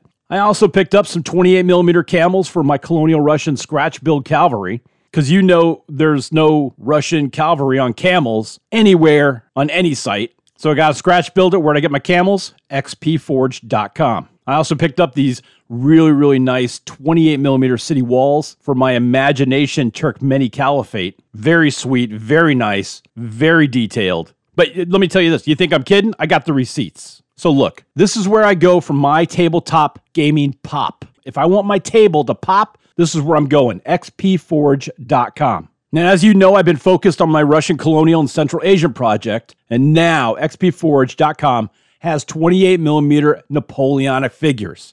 Tim, you're killing me, bro. XP Forge is killing me right now because I see these figures and they look so nice, and I'm thinking to myself, well, you know, am I about done with my Russian Colonial? And the answer is no. But then I see these 28mm Napoleonics. I'm like, oh, that's Do yourself a favor. Go check out XPForge.com for great 3D printing, great prices, and for you, the Shot and Shield listener, 15% off through December 31st. Use this coupon code, SHOT15, for 15% off your order. That's the coupon code, SHOT15, to save 15%. Go check it out right now, xpforge.com. So I'm adding a new segment to the Shot and Shield Supercast. It's called Scenario Builder. So Scenario Builder is my chance to give you a scenario that I built for use with the rule set, The Men Who Would Be Kings by Osprey. Now, this is my preferred rule set. And I think if you want to adapt anything I'm about to talk about to like Sword in the Flame or any other rule set, I think you could do it. I like to use The Men Who Would Be Kings. And so this scenario I've built for that rule set. So this episode's scenario is called Gunrunner. It's meant to be on a 4x6 table, and it runs the 6-foot length. Now, the objective is that colonial forces must run an armed shipment from one side of the table to the other. At the other end of the table is a friendly native force. They don't have any guns, hence Gunrunner. Now, the colonial forces will obviously face the enemy as they're traveling the length of the table. And the enemy forces are meant to prevent them from doing that. So that's the objective. The objective is for the colonial forces to get the guns from one end of the table to the other, and the objective for the opposition force is to prevent that. Easy, right? Now, you can build your force however you see fit. Your colonial force, you got 28 points. You can put cavalry, infantry, it doesn't matter. However you want to do this. But you have 28 points to do it with. Now, you can build your opposition force in the same manner, except it should be all tribal infantry using 48 points. And you should split these into 6 8-point units. The friendly native forces are built on 16 points, and they only have melee weapons. And they don't have any guns until the colonial forces deliver it to them. So if your colonial force can arm the friendlies, then you'll be able to use them for short-range volleys, which will obviously up your firepower. The colonial and friendly native forces get the first action. After that, the opposition force appear randomly 6 times. A roll of a 6 on the dice -2 determines how many units appear during the random encounter. My suggestion for randomness is to pull a deck of cards and each face card, blah, blah, blah. You know, you can work out how you're going to do the randomness, but my suggestion, what I've used is just a face card on a deck of cards. I don't think I left anything out. I'm going to pin this to the Twitter, and I'm going to pin this to the Facebook group, and I would suggest you feel free to manipulate it however you think it works. But like I said, this is called Gunrunner. The objective is to get guns from one end of the table to the other, and in the middle, you're just facing all these different hostile forces. So this right here has been called Scenario Builder. So in the next few weeks, I'm probably going to have another Scenario Builder come out as like a bonus audio, because I have this one game in mind called The Anarchist. Sometime during November, that bonus audio is going to drop. All right, still ahead on Shot and Shield, the Supercast. We're going to take a look at the WoFun Games Great Game line in a product review, and that's coming up next. Shot and Shield, a podcast dedicated to colonial and 19th century wargaming. This is Shot and Shield. Most of us like to be out in the sun. That's why sunscreen and other safety measures are key to protecting your skin from aging and cancer. The FDA recommends using a sunscreen with an SPF of 15 or higher. Also, look for broad spectrum on the label. That means both harmful ultraviolet A and B rays are blocked. Remember, SPF plus broad spectrum equal healthy fun in the sun. Visit www.fda.gov/sunscreen for more information. A message from the U.S. Food and Drug Administration. This is Shot and Shield. It's going to hurt you a lot more than it will me, I'm happy to say. A podcast dedicated to colonial and 19th century wargaming. Discipline makes the strength of armies. Shot and Shield.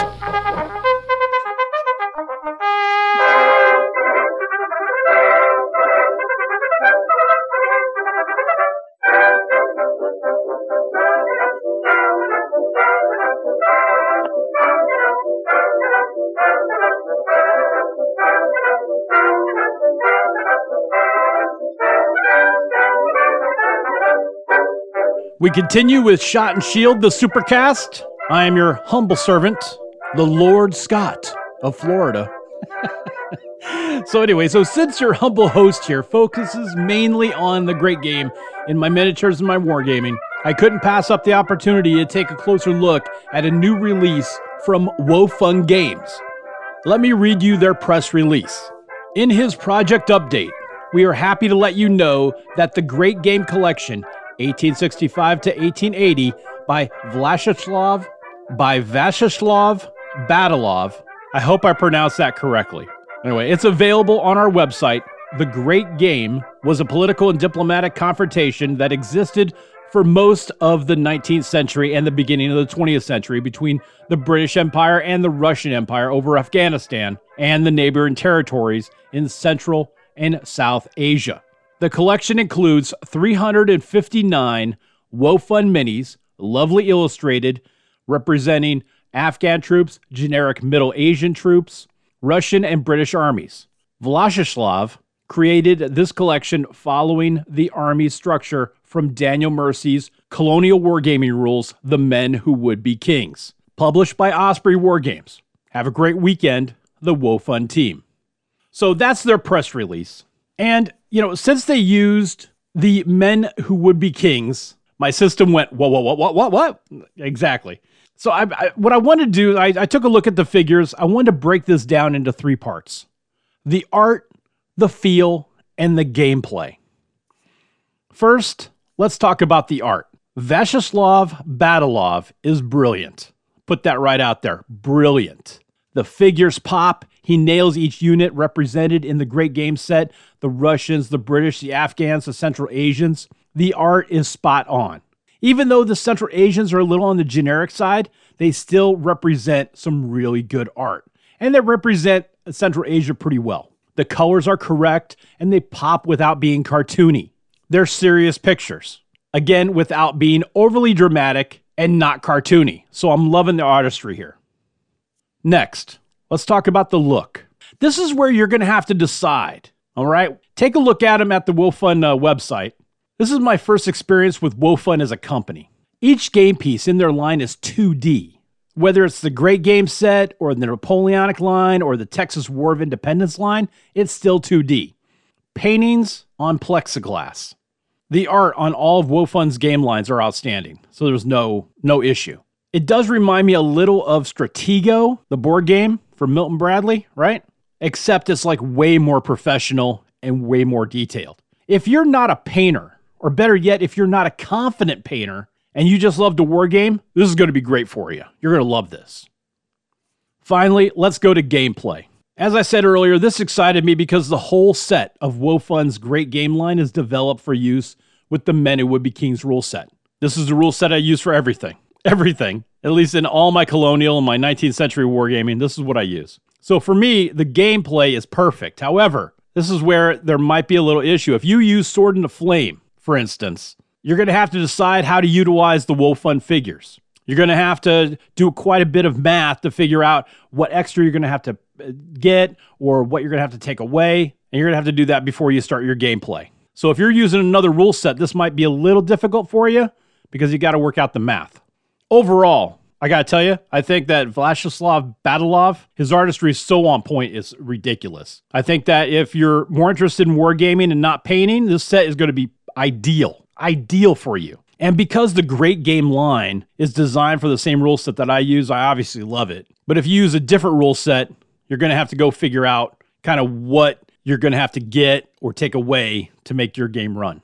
So overall, looking at the Great Game collection from Wofun, I like it. I think it's good. And like I said, especially if you're somebody who doesn't like to paint or you're not a confident painter, and maybe you think you suck or something like that, it's like, and you just want a war game, this is such a great set. And I've seen a couple of, there's been a couple of videos out there of guys playing with the Wofun figures. It looks pretty good. So, you know what? I'm excited. I'm excited to have this set out there in the ethos for everybody to take a look at. So still to come on the Shot and Shield Supercast, I play Archaeologist. I have this audio find for you that you might find real interesting. Now, that's coming up next on Shot and Shield.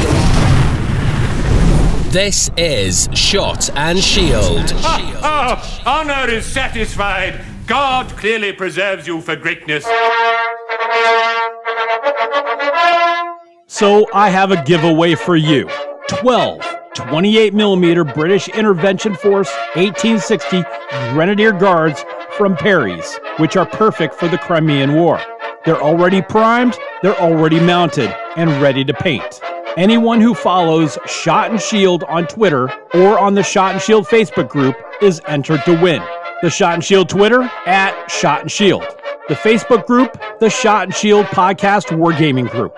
These are from my personal collection, and Perry's is not affiliated with this giveaway. Absolutely no purchase necessary. You have until November 25th to follow us on Twitter @ShotandShield or on the Facebook group, the Shot and Shield Podcast Wargaming Group.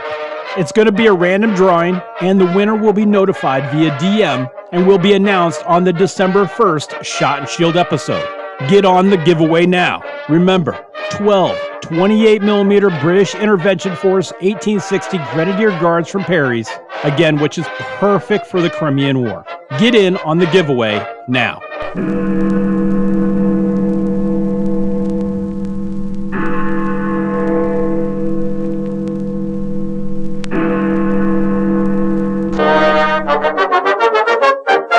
What are you waiting for? Come on, come on! Shot and Shield, your colonial wargaming podcast. The 19th century ended amid the glories of the Victorian era. Shot and Shield, a podcast dedicated to wargaming the colonial era. In those aristocratic Victorian days, when, as Disraeli said, the world was for the few and for the very few. The views expressed during Shot and Shield are the hosts, and only meant to be taken seriously if you feel it's necessary. Good luck against those elephants. Quickly, I want to remind you about xpforge.com and the special coupon code for you, the Shot and Shield listener, SHOT15 for 15% off your order through December 31st. Remember, the coupon code is SHOT15 for 50% off your order at xpforge.com. Great company sponsoring today's Shot and Shield Supercast as we continue. And once again, thank you for listening to Shot and Shield. For this segment, I am audio archaeologist Dr. Phineas J. Scott, and I love to dig up audio gems that I've found in my archaeological digs. Sorry, I couldn't help myself. So I love old-time radio. I really do. And sometimes I find stuff that actually makes sense and helps inspire us in our wargaming. So what I have for you today is an old-time radio short called That Was the Year, 1896. This show is from 1937. The clips of That Was the Year, 1896, I only clipped out the pieces that actually pertain to what we do. But I did find that this particular episode of That Was the Year to be particularly interesting because it has this compelling tale about South Africa, the Boers, and the Russian Tsar. Hence the colonial and 19th century connection, right? So I'm going to hit play. I want you to give it a listen, and I'll have some thoughts afterwards.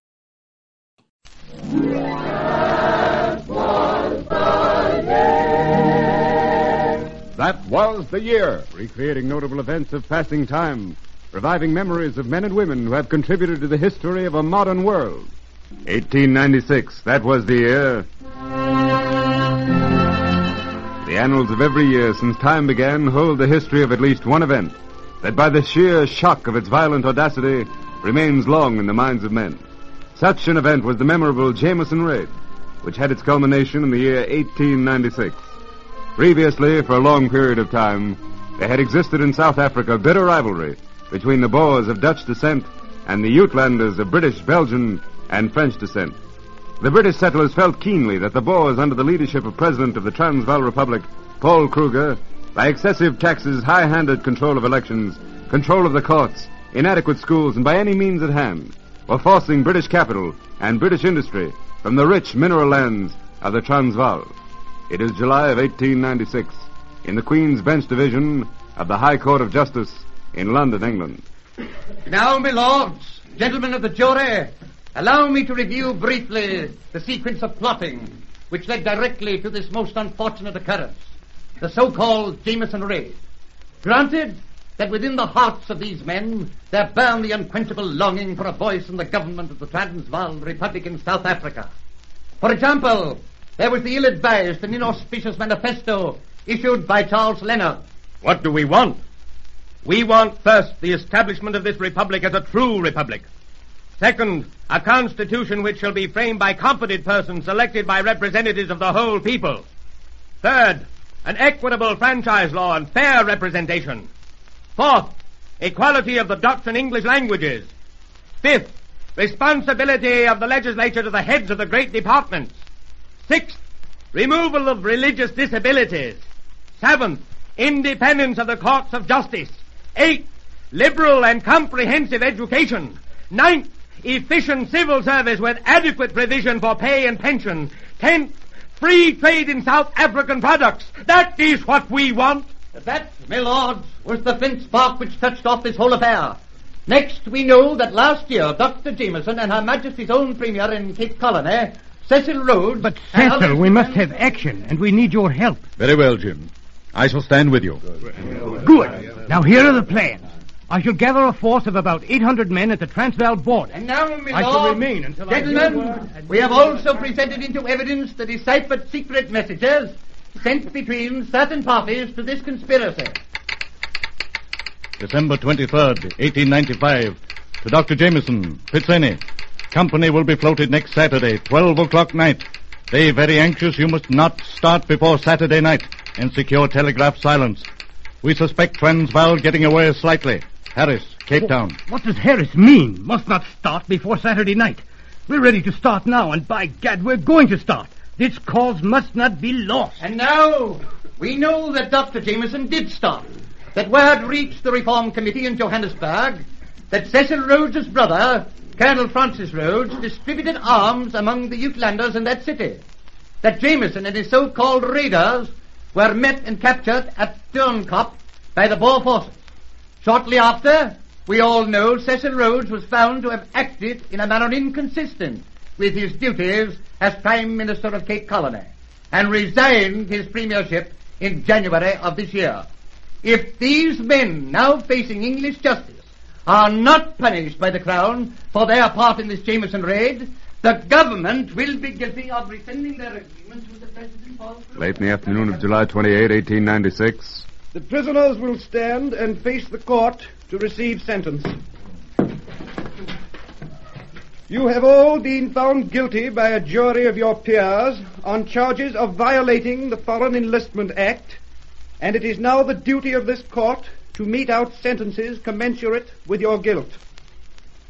Dr. Leander Starr Jameson, this court sentences you to 15 months' imprisonment in Holloway Prison without labor. Major John Willoughby, this court sentences you to 10 And so ended the hapless Jameson raid.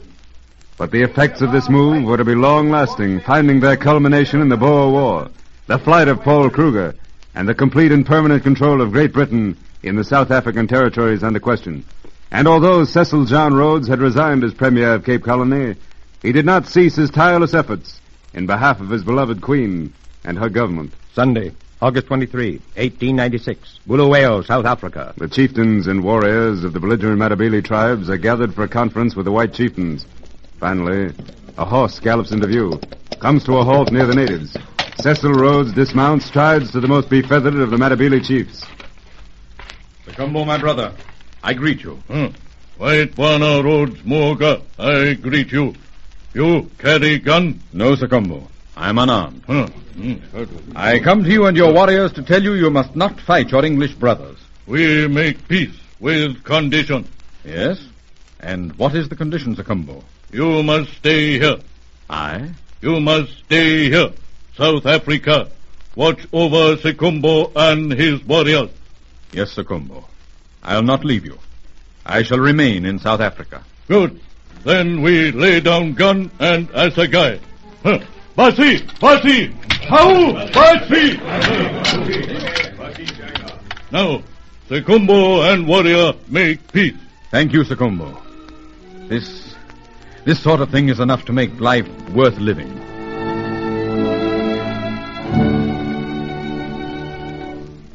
"1896. That was the year.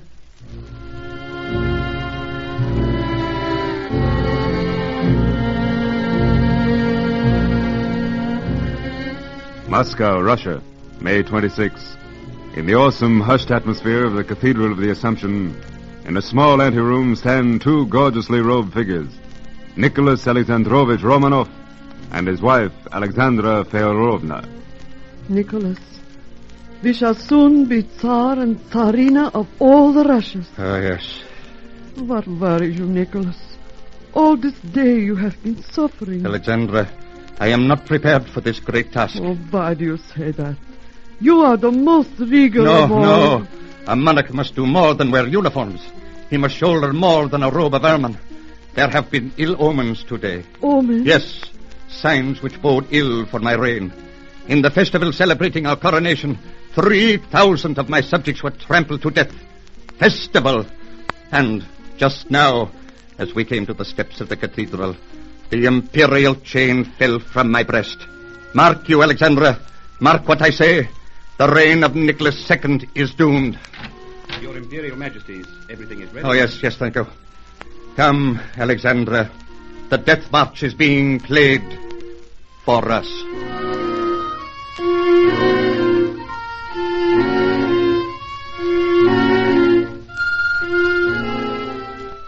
"22 years later, in the torchlit cellar of a house in Tobolsk, Nicholas Alexandrovich, last of the Romanov dynasty, which had occupied a trembling throne for 3 centuries, his empress and their 5 children, was shot to death by a Soviet commissar." 1896, that was the year. So that was called That Was the Year, 1896, from 1937 radio. Now, can I...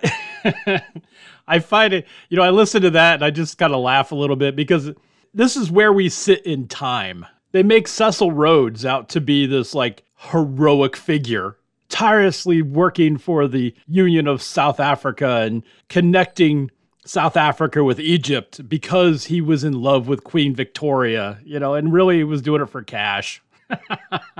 He was doing it for his own good. Oh my God, that's hysterical.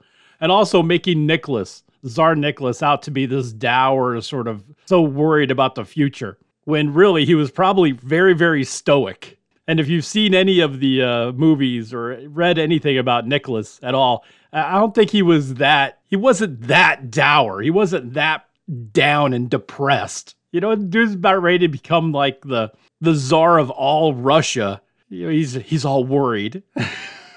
So I find that pretty interesting. But anyway, that was a little audio find during my audio archaeology. So I am Dr. Phineas J. Scott. Still to come on the Shot and Shield Supercast, we close the show. This is Shot and Shield. I hear that conditions in your army are appalling. Well, I'm sorry, but those are my conditions, and you'll just have to accept them. So I want to take this opportunity to thank you very much for listening to the Shot and Shield Supercast. You can connect with the Shot and Shield Supercast and yours truly, your humble servant Scott, the Lord Privy of Florida, through Twitter at Shot and Shield. On YouTube, just search out Shot and Shield. We have a lot of information on there. We have a lot of videos on there, a lot of things that I think you'll be interested in. You can email me at shotandshield@gmail.com. And then don't forget the Facebook group, the Shot and Shield Wargaming Podcast group.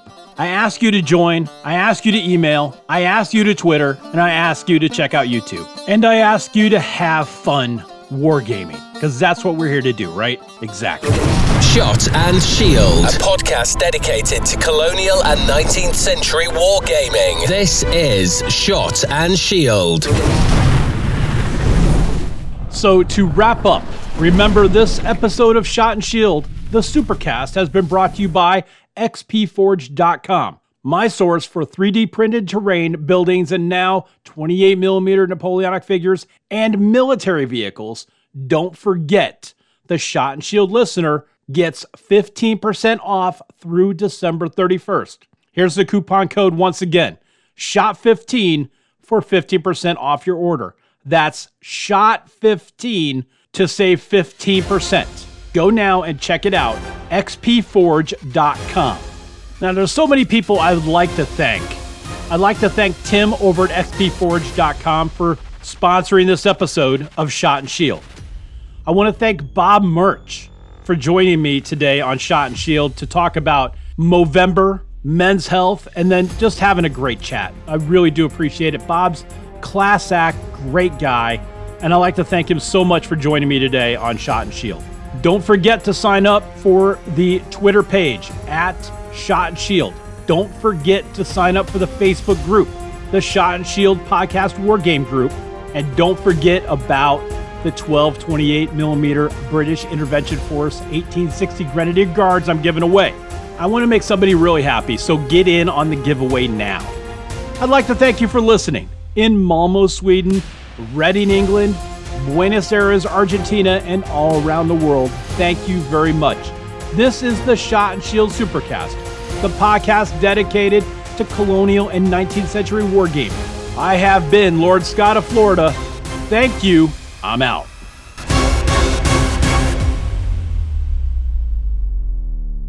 Oh, damn.